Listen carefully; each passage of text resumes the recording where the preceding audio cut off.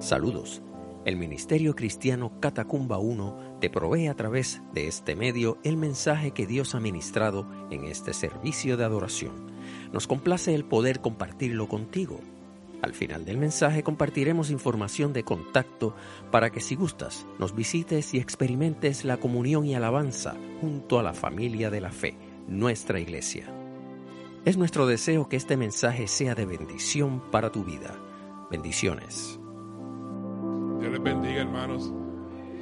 Hermanos, siempre es un gozo estar aquí, estar juntos, ¿verdad? En armonía, como decía Mirta, y poder disfrutar de la presencia del Señor es un gozo.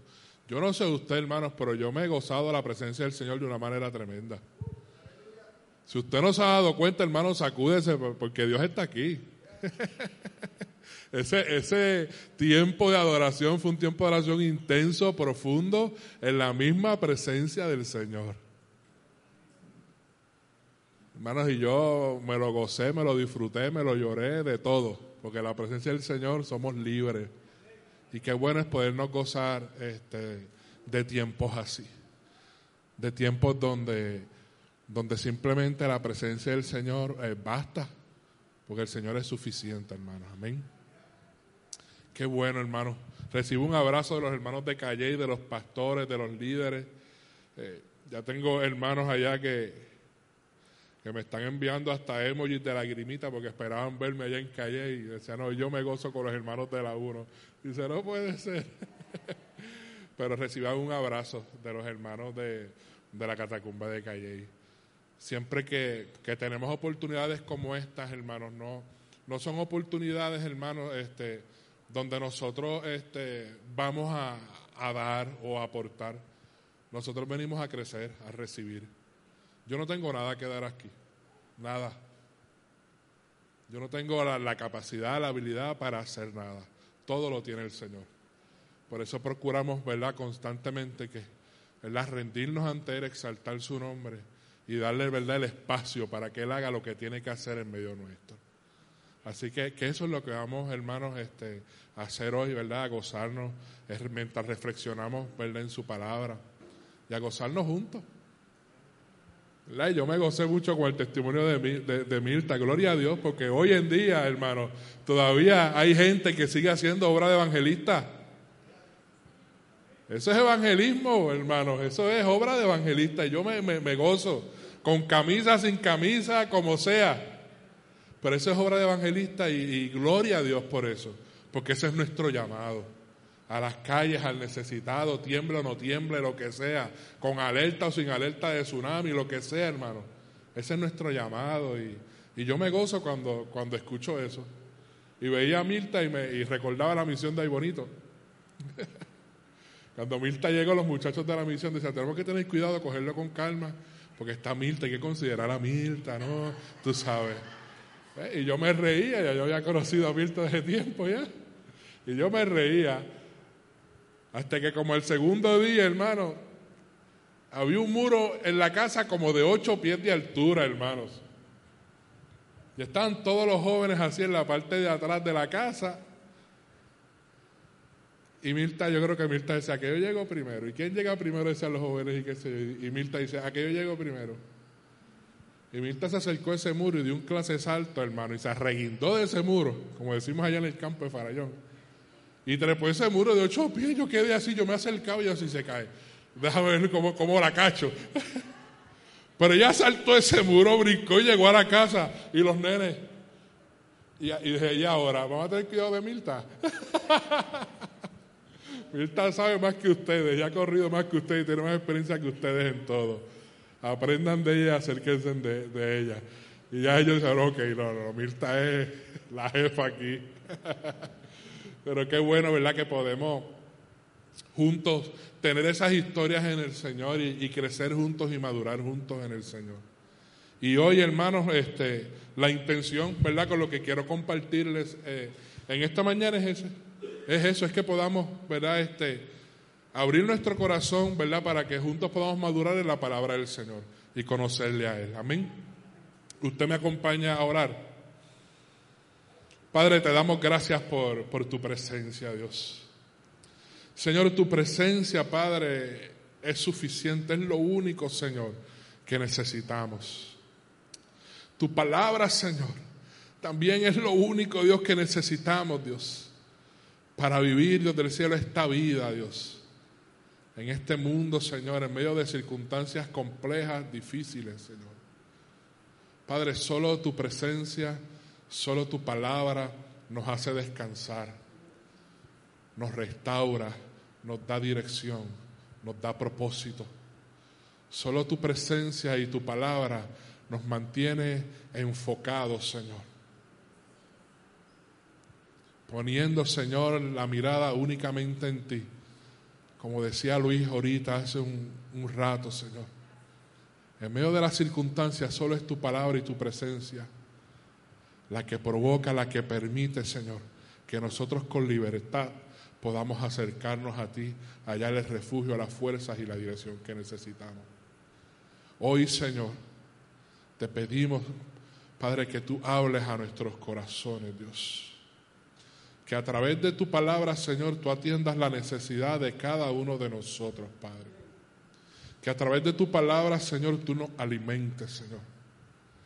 Padre, pero que a la misma vez tu palabra, Dios, nos mueva, Señor, a tener un compromiso cada vez más profundo, Señor, más serio contigo, Dios. A que cada vez, Señor, dejemos de vivir para nosotros y vivamos para ti, dándote gloria y honra, Señor, con la manera, Señor, en cómo vivimos, con todo lo que hacemos, Dios amado. Yo te lo pido en el nombre de Jesús. Y te pido, Señor, que la palabra que va a ser sembrada también en el corazón de los niños en vida, Dios, transforme el corazón de ellos profundamente, Dios, y los acerque también a ti, Dios amado. Que puedan escucharte a ti, que puedan ser transformados por ti, Dios amado. En el nombre de Jesús. Amén y amén. Yo les voy a pedir que usted vaya conmigo a Colosenses capítulo 2. Vamos a considerar solamente dos versículos, versículos 6 y 7 de ese capítulo 2. Este libro de Colosenses, hermanos, es fascinante. La iglesia, ¿verdad?, de Colosenses era una iglesia que cuando Pablo comienza a escribir, ¿verdad?, comienza a escribir, ¿verdad?, con alegría, con gozo. Y decía que en medio, ¿verdad?, del tiempo de oración que él tenía en la presencia del Señor, ¿verdad?, agradecía a Dios por esta iglesia. Porque era una iglesia que había, ¿verdad?, puesto por evidencia en quién habían creído. Que eran una gente que verdaderamente habían sido transformados por Cristo Jesús.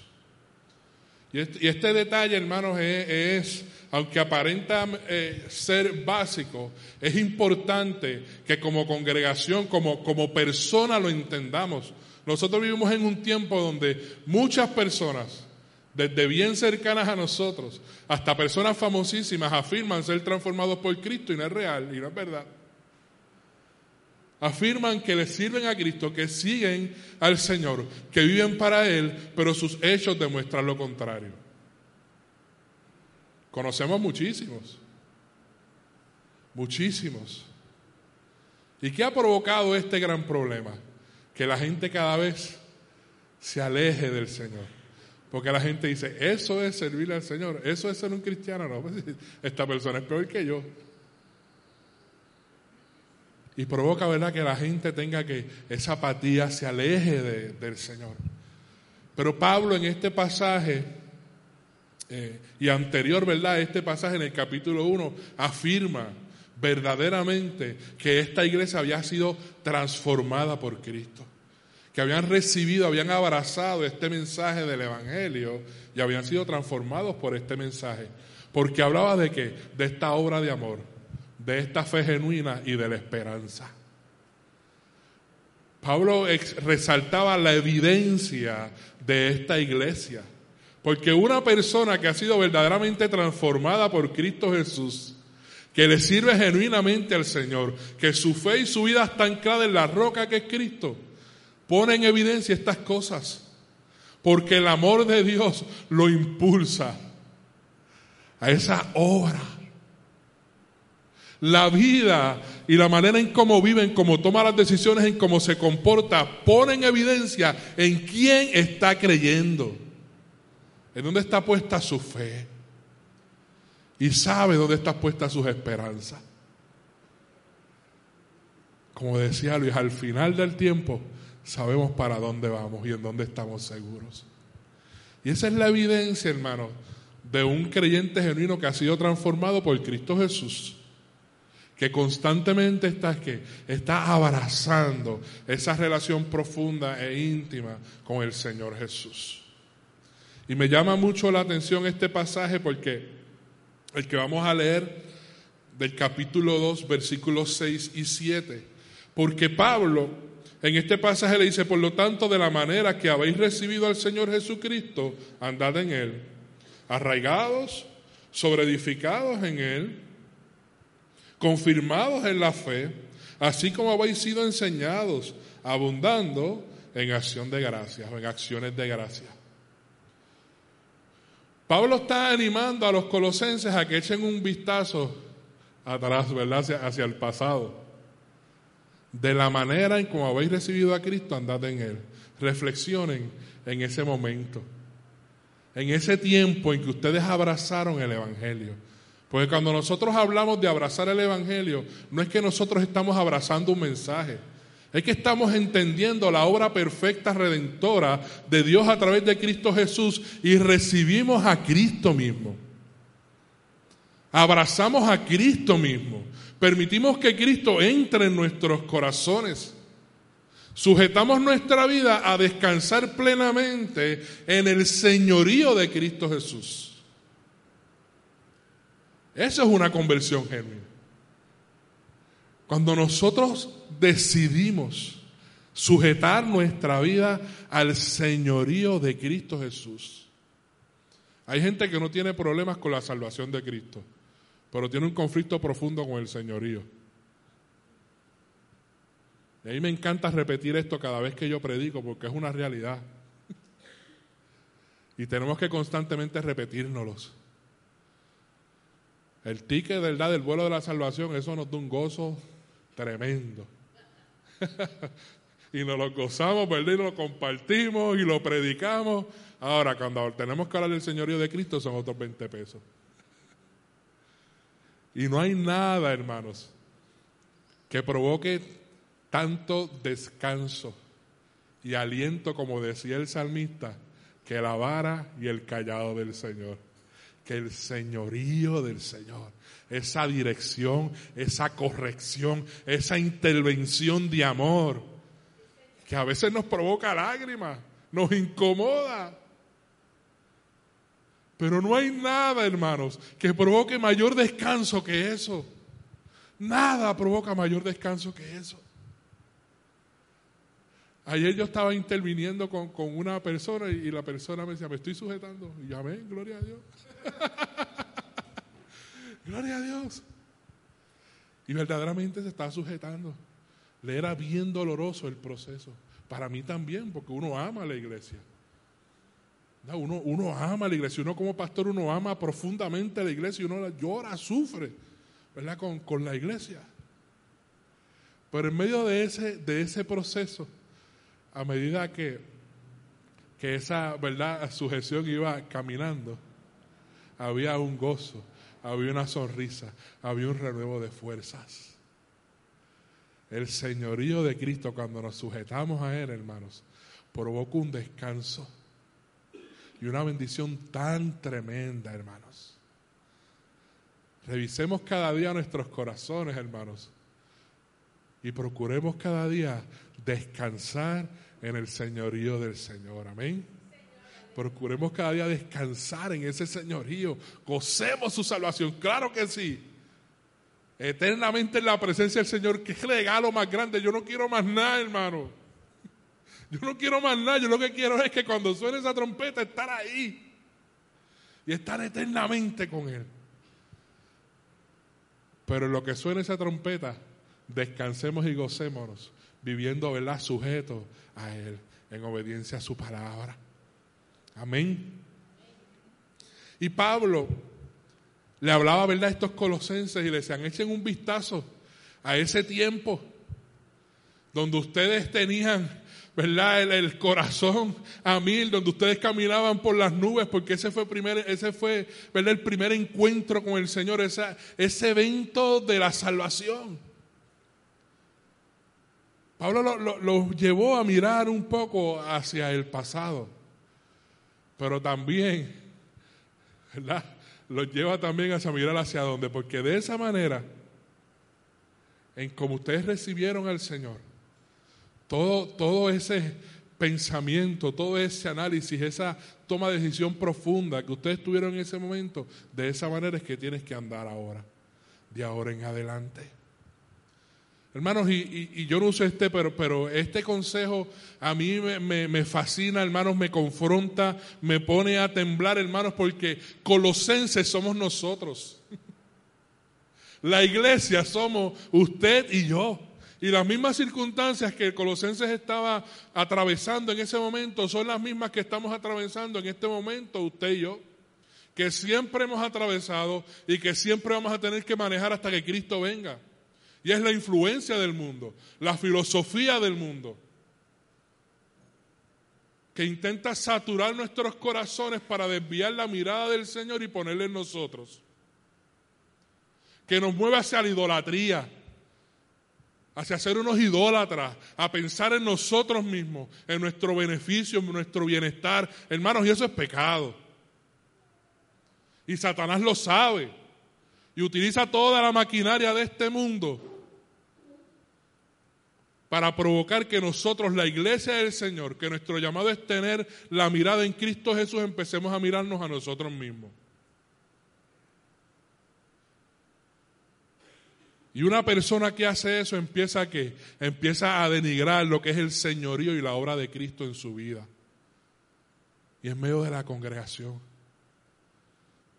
Y esta iglesia tenía un conflicto mayor que ese, porque habían falsos maestros que estaban enseñando, ¿verdad?, otro mensaje distinto, que era en contra del evangelio.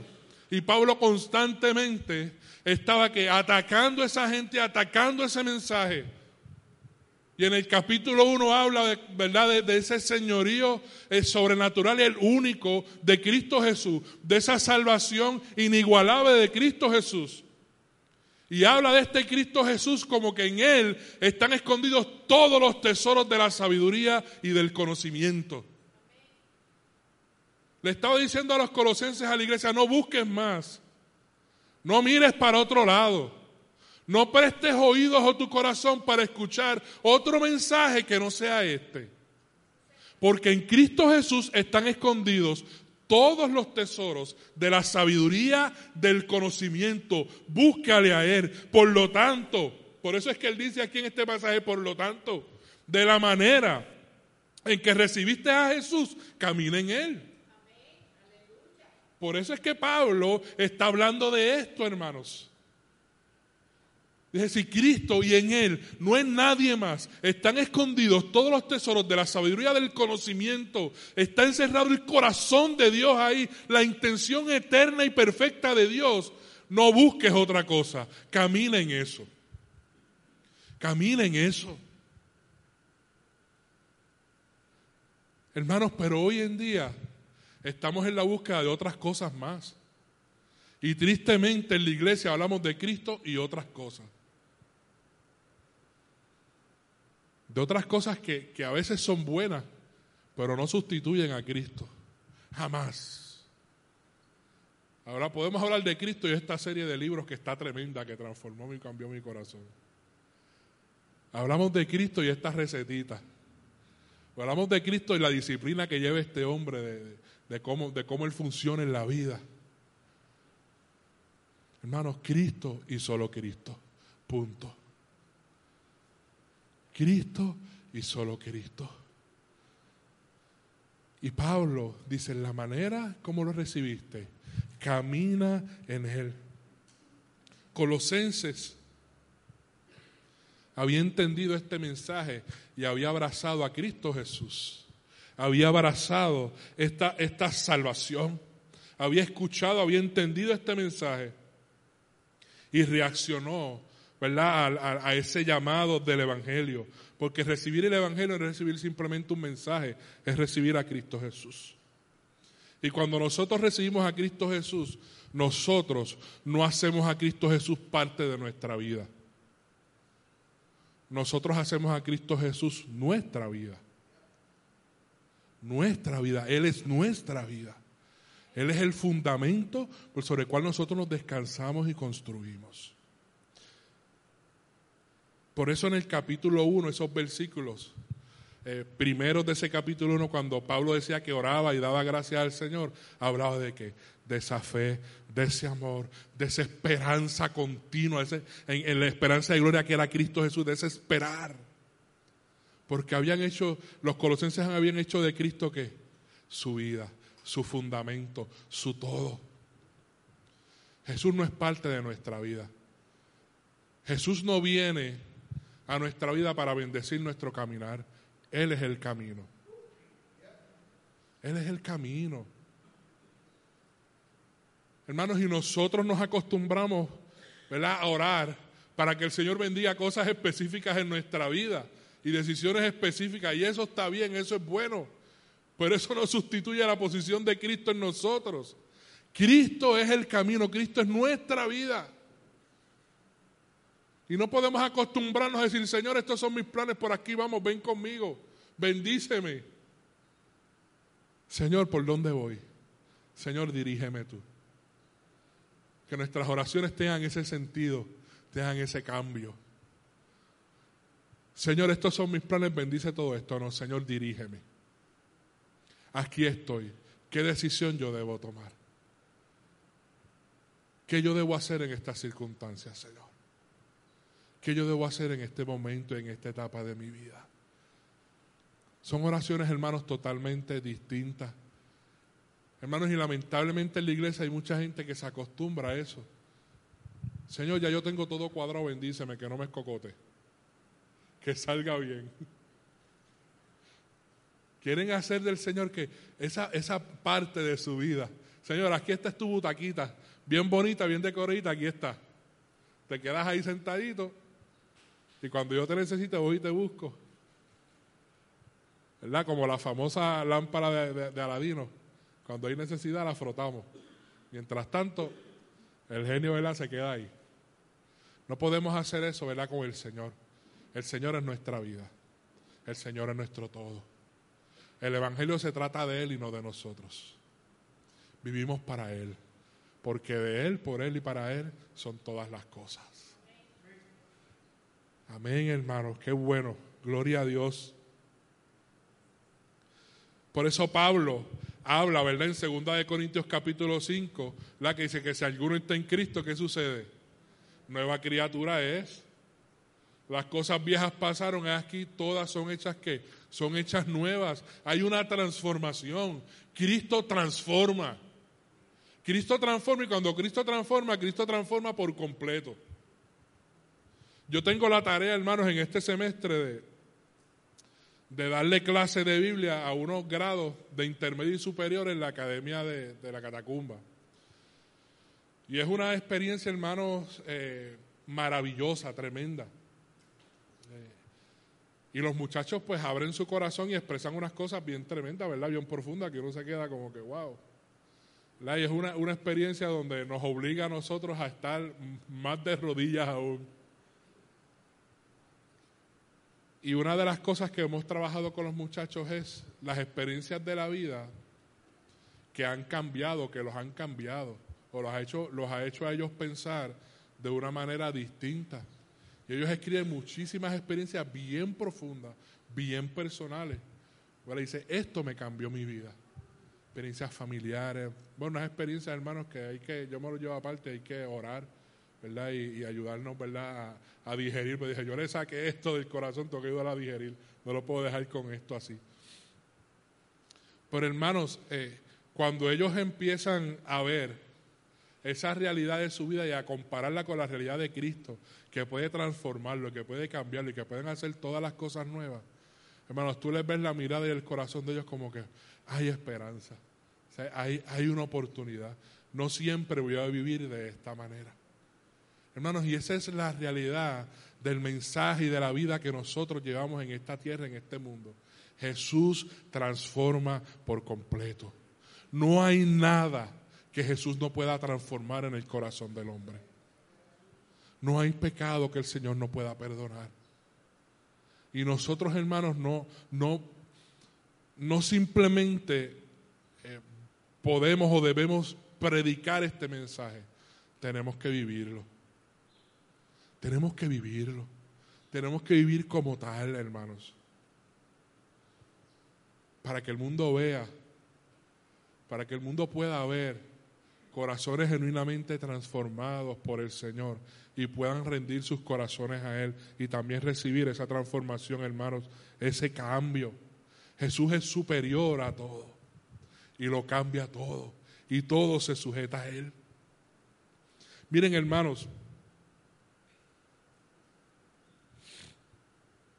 los falsos maestros en la palabra trataban de minimizar esa autoridad de Jesús, pero Pablo constantemente en su palabra le daba ese título siempre cada vez más excelente y hablaba de que de ese Mesías que era el Mesías prometido, que era la revelación del misterio de Dios, que era el dueño del universo.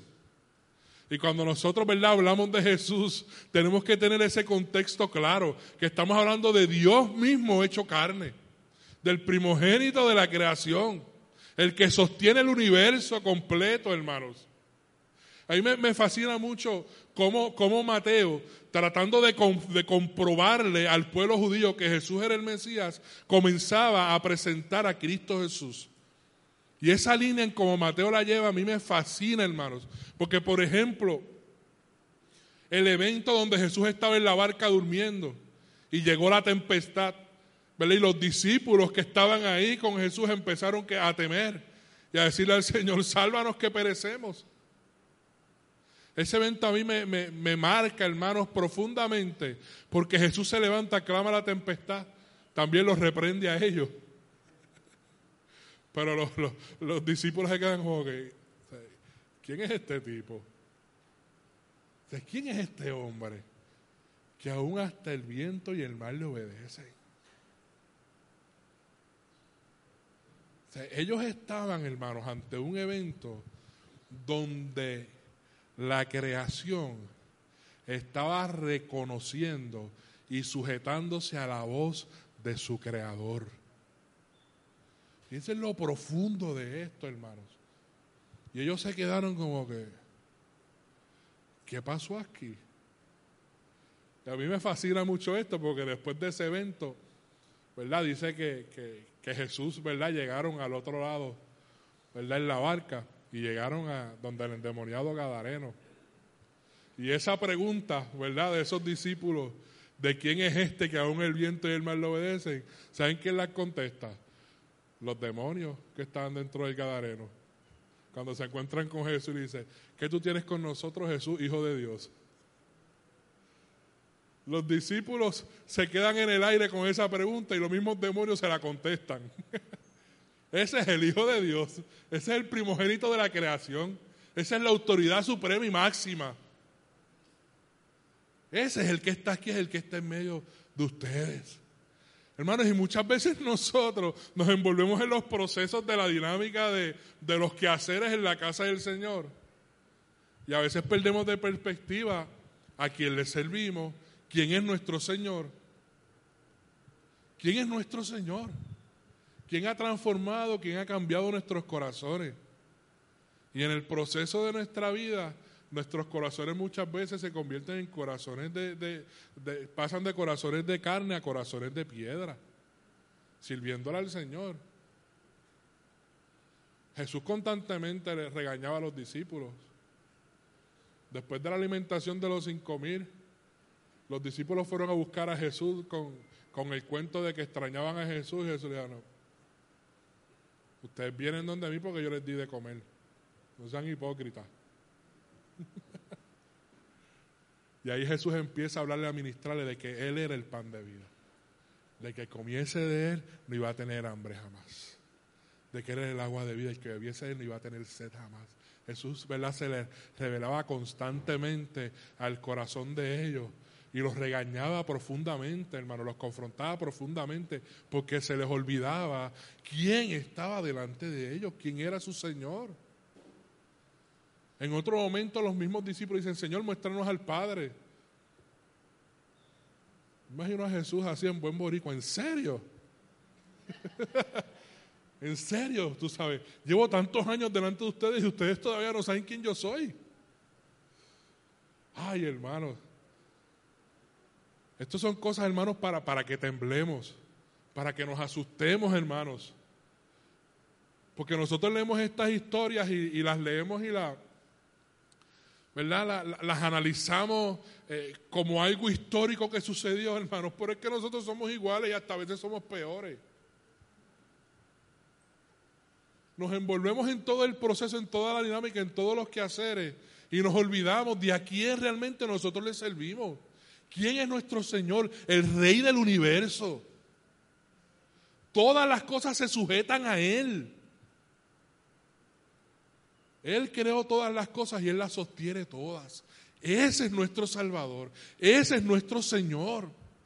Y eso era lo que Pablo le estaba hablando a los colosenses constantemente, porque la filosofía de afuera, de los falsos maestros del mundo, estaban destrozando el señorío de Cristo, esa visión, ese concepto de quién era Jesús en el mismo corazón de la iglesia. Hermano, nosotros estamos viviendo eso hoy en día. El mundo no quiere saber de Jesús. ¿Por qué? Porque tienen un mal concepto de quién es Jesús. Y muchas veces nosotros como cristianos, como iglesia, lo hemos permitido. Muchas veces, hasta en conversaciones privadas o en momentos públicos donde nosotros tenemos que reaccionar, independientemente de las consecuencias que tengamos, hemos tenido la culpa de a veces callar, o de a veces hacernos hasta de la mirada larga, o de simplemente no prestar atención a lo que está pasando.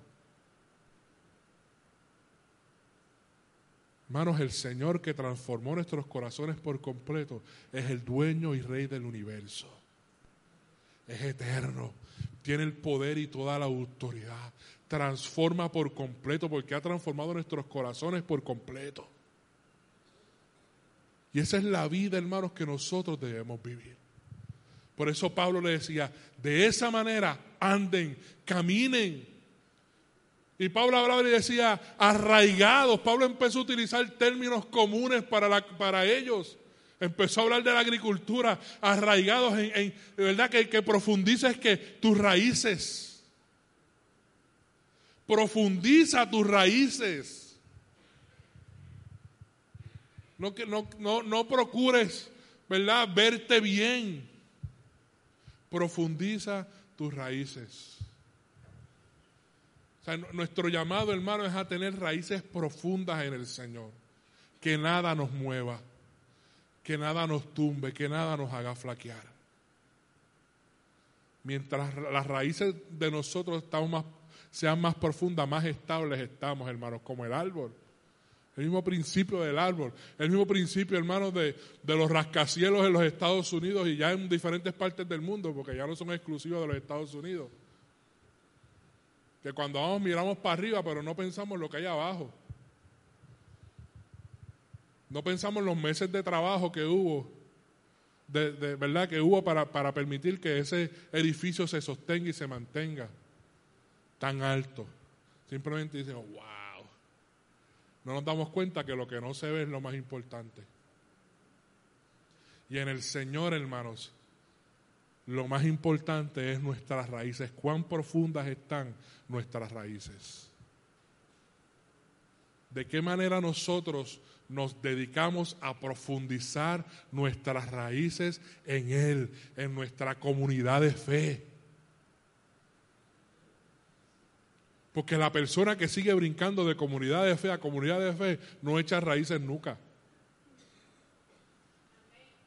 Tienes que permanecer en esta comunidad de fe o en la comunidad de fe donde Dios te ha puesto, ¿verdad? Si estás de visita y perteneces a otra comunidad de fe, bienvenido, gloria a Dios, pero sé fiel, ¿verdad? Y procura crecer en tu comunidad de fe y en la presencia del Señor.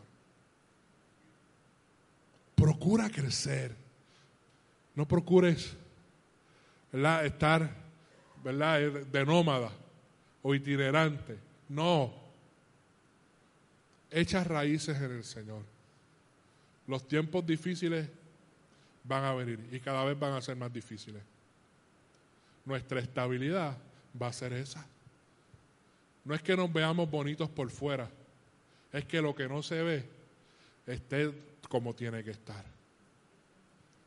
No es que nos admiren, ¿verdad? Como digo siempre, como los bonsái, ¿verdad? Que están bien bonitos, bien cuidaditos, pero siempre hay que como que podarlo, como que cortarlo.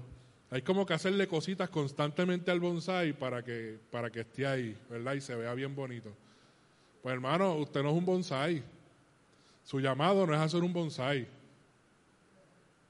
¿verdad? El bonsái tiene las raíces así en una tacita así bien pequeñita y de ahí no profundiza. Y se ve bien bonito, pero todo el tiempo hay que estar, ¿qué? Dándole, ¿verdad? Como que una manita, como que déjame cortarle este pedacito por aquí, déjame hacer esto otro. Nosotros no somos llamados a eso, a hacer bonsái. Si usted es un bonsái de la vida, usted tiene que meter mano con el Señor. Porque a usted le toca profundizar, echar raíces.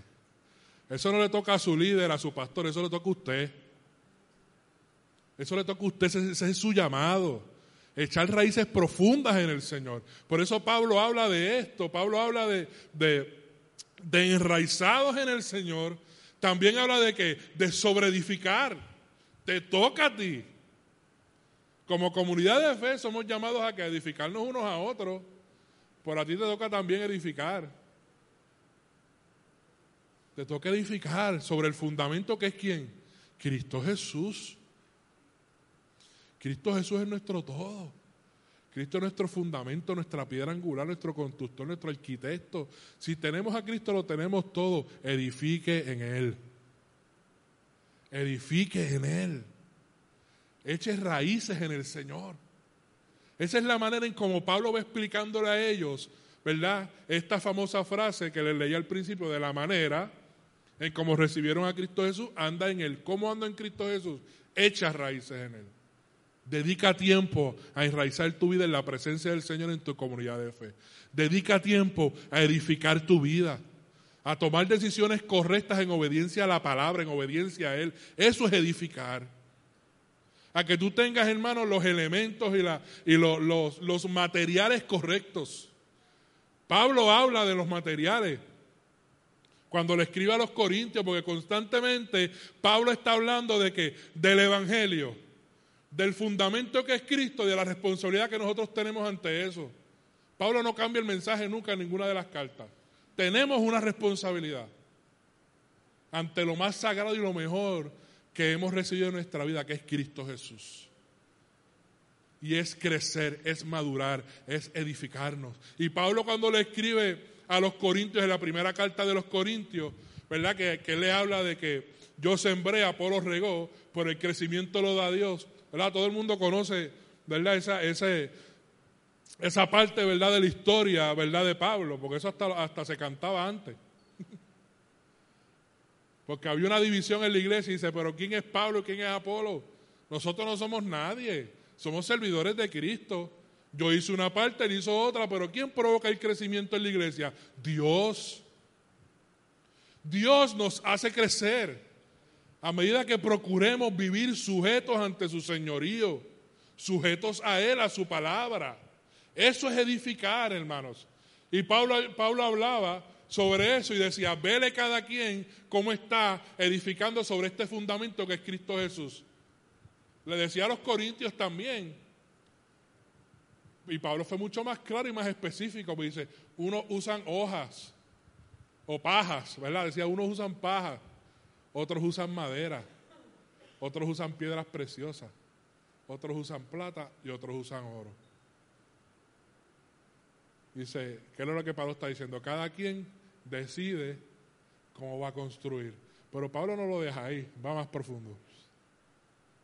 Dice, va a llegar el momento donde cada una de esas obras van a ser probadas por fuego. Es que Pablo no dejaba las cosas a mitad. Cristo tampoco. No dejaba las cosas a mitad. Le decía, cada quien va a edificar como haya decidido edificar. Pero no te olvides que esa obra que tú estás haciendo y esa construcción que tú estás haciendo, esas decisiones que tú estás tomando en tu vida, van a ser probadas por fuego. Y si es de hoja o de madera, van a desaparecer. Pero si es de oro, ¿qué sucede con el oro cuando pasa por fuego? Se purifica. Adquiere que más valor. Mire cómo usted está edificando. ¿De qué manera usted está andando en estos días? ¿De qué manera usted está andando? ¿Usted está caminando con su mirada puesta en usted? ¿Usted ha permitido que la filosofía de este tiempo del mundo abrace su corazón y lo haga pensar de una manera distinta? ¿O está caminando así de la misma manera en como ha recibido al Señor desde el primer día? Hermanos, por cuanto esto está escrito aquí, es posible. Es posible, hermanos. Y es fundamental, hermanos, que nosotros caminemos de esta manera. Es necesario para nosotros que caminemos de esta manera. Y Pablo cierra este pasaje hablando de acciones de gracia.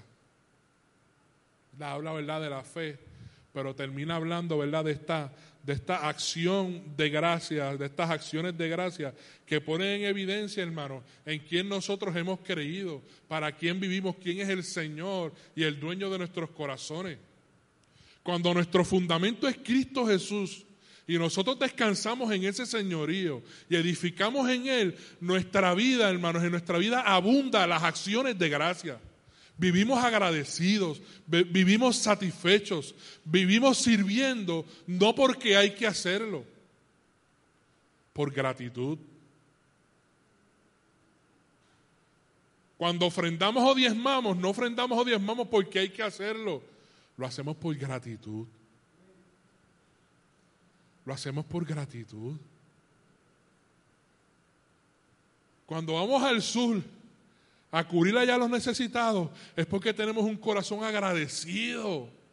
Porque es que Dios nos ha dado tanto y ha hecho tanto por nosotros. Y Él sigue siendo ese fundamento de nuestra vida. Y las decisiones que tomamos en Él siempre prosperan, son de bendición, de madurez, de crecimiento para mi vida y para los demás. Hermanos, y eso provoca un agradecimiento y un enamoramiento tan profundo de nuestro Señor, hermanos, que no vamos al sur, vamos hasta el fin del mundo. Arriesgamos nuestra vida. Estamos dispuestos a dar la vida por Cristo Jesús. Y nosotros, hermanos, tenemos que entender esto. Nosotros no estamos dispuestos a dar nuestra vida por Cristo Jesús porque es uno de los 9 puntos de las catacumbas. Es que Él es nuestro Señor. Él es el fundamento de nuestra vida. Si vivimos o si morimos, somos de Él. Esa es nuestra vida, hermanos. Y el llamado de hoy es ese, hermanos, que el Señor sea nuestra vida, que caminemos en Él. Que caminemos en Él, que no demos un paso sin antes consultarlo a Él, sin buscar su consejo, que no tomemos una decisión sin antes estar seguros en su presencia y en su palabra de cuál es la decisión que nosotros estamos tomando, hermanos. Que cuando reaccionemos mal y nos equivoquemos, vayamos también a la presencia para poder enmendar, porque nos equivocamos, claro que sí. Y la gran mayoría de las veces que nos equivocamos, herimos. Y no podemos darnos el lujo, hermanos, de por nuestra propia experiencia o bajo nuestra propia inteligencia y sabiduría querer arreglar algo que tiene que ver con el plan eterno de Dios. Y mucho menos con un hijo de Dios. La palabra dice de aquel que se meta con un hijo de Dios. Yo no sé usted, pero eso también me implica a mí también. Es como si Dios me dijera, tú eres mi hijo, pero si te metes con tu hermano, vas a tener problemas conmigo. Yo tengo que ir a la presencia de Dios, hermanos. Tengo que ir a la presencia del Señor, buscar el consejo de Dios. ¿Por qué? Porque soy torpe, soy frágil, soy débil. Mi corazón es perverso y es engañoso, más que todas las cosas. Yo no conozco mi corazón. Yo no conozco lo que hay en mi corazón. Pienso que tengo una idea de lo que hay, pero sé que estoy bien lejos de esa realidad, de conocerlo. Necesitamos, hermanos, andar en Él, anclar nuestra vida totalmente en el Señor. Amén. ¿Qué tal si oramos, hermanos?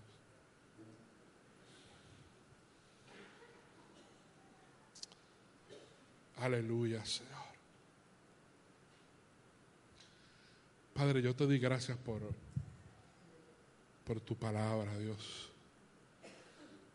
Gracias, Señor, porque tú has traído a medio nuestro, Dios, lo que tú has querido, Señor. Y has hablado, Señor, de una manera profunda a nuestros corazones, Señor.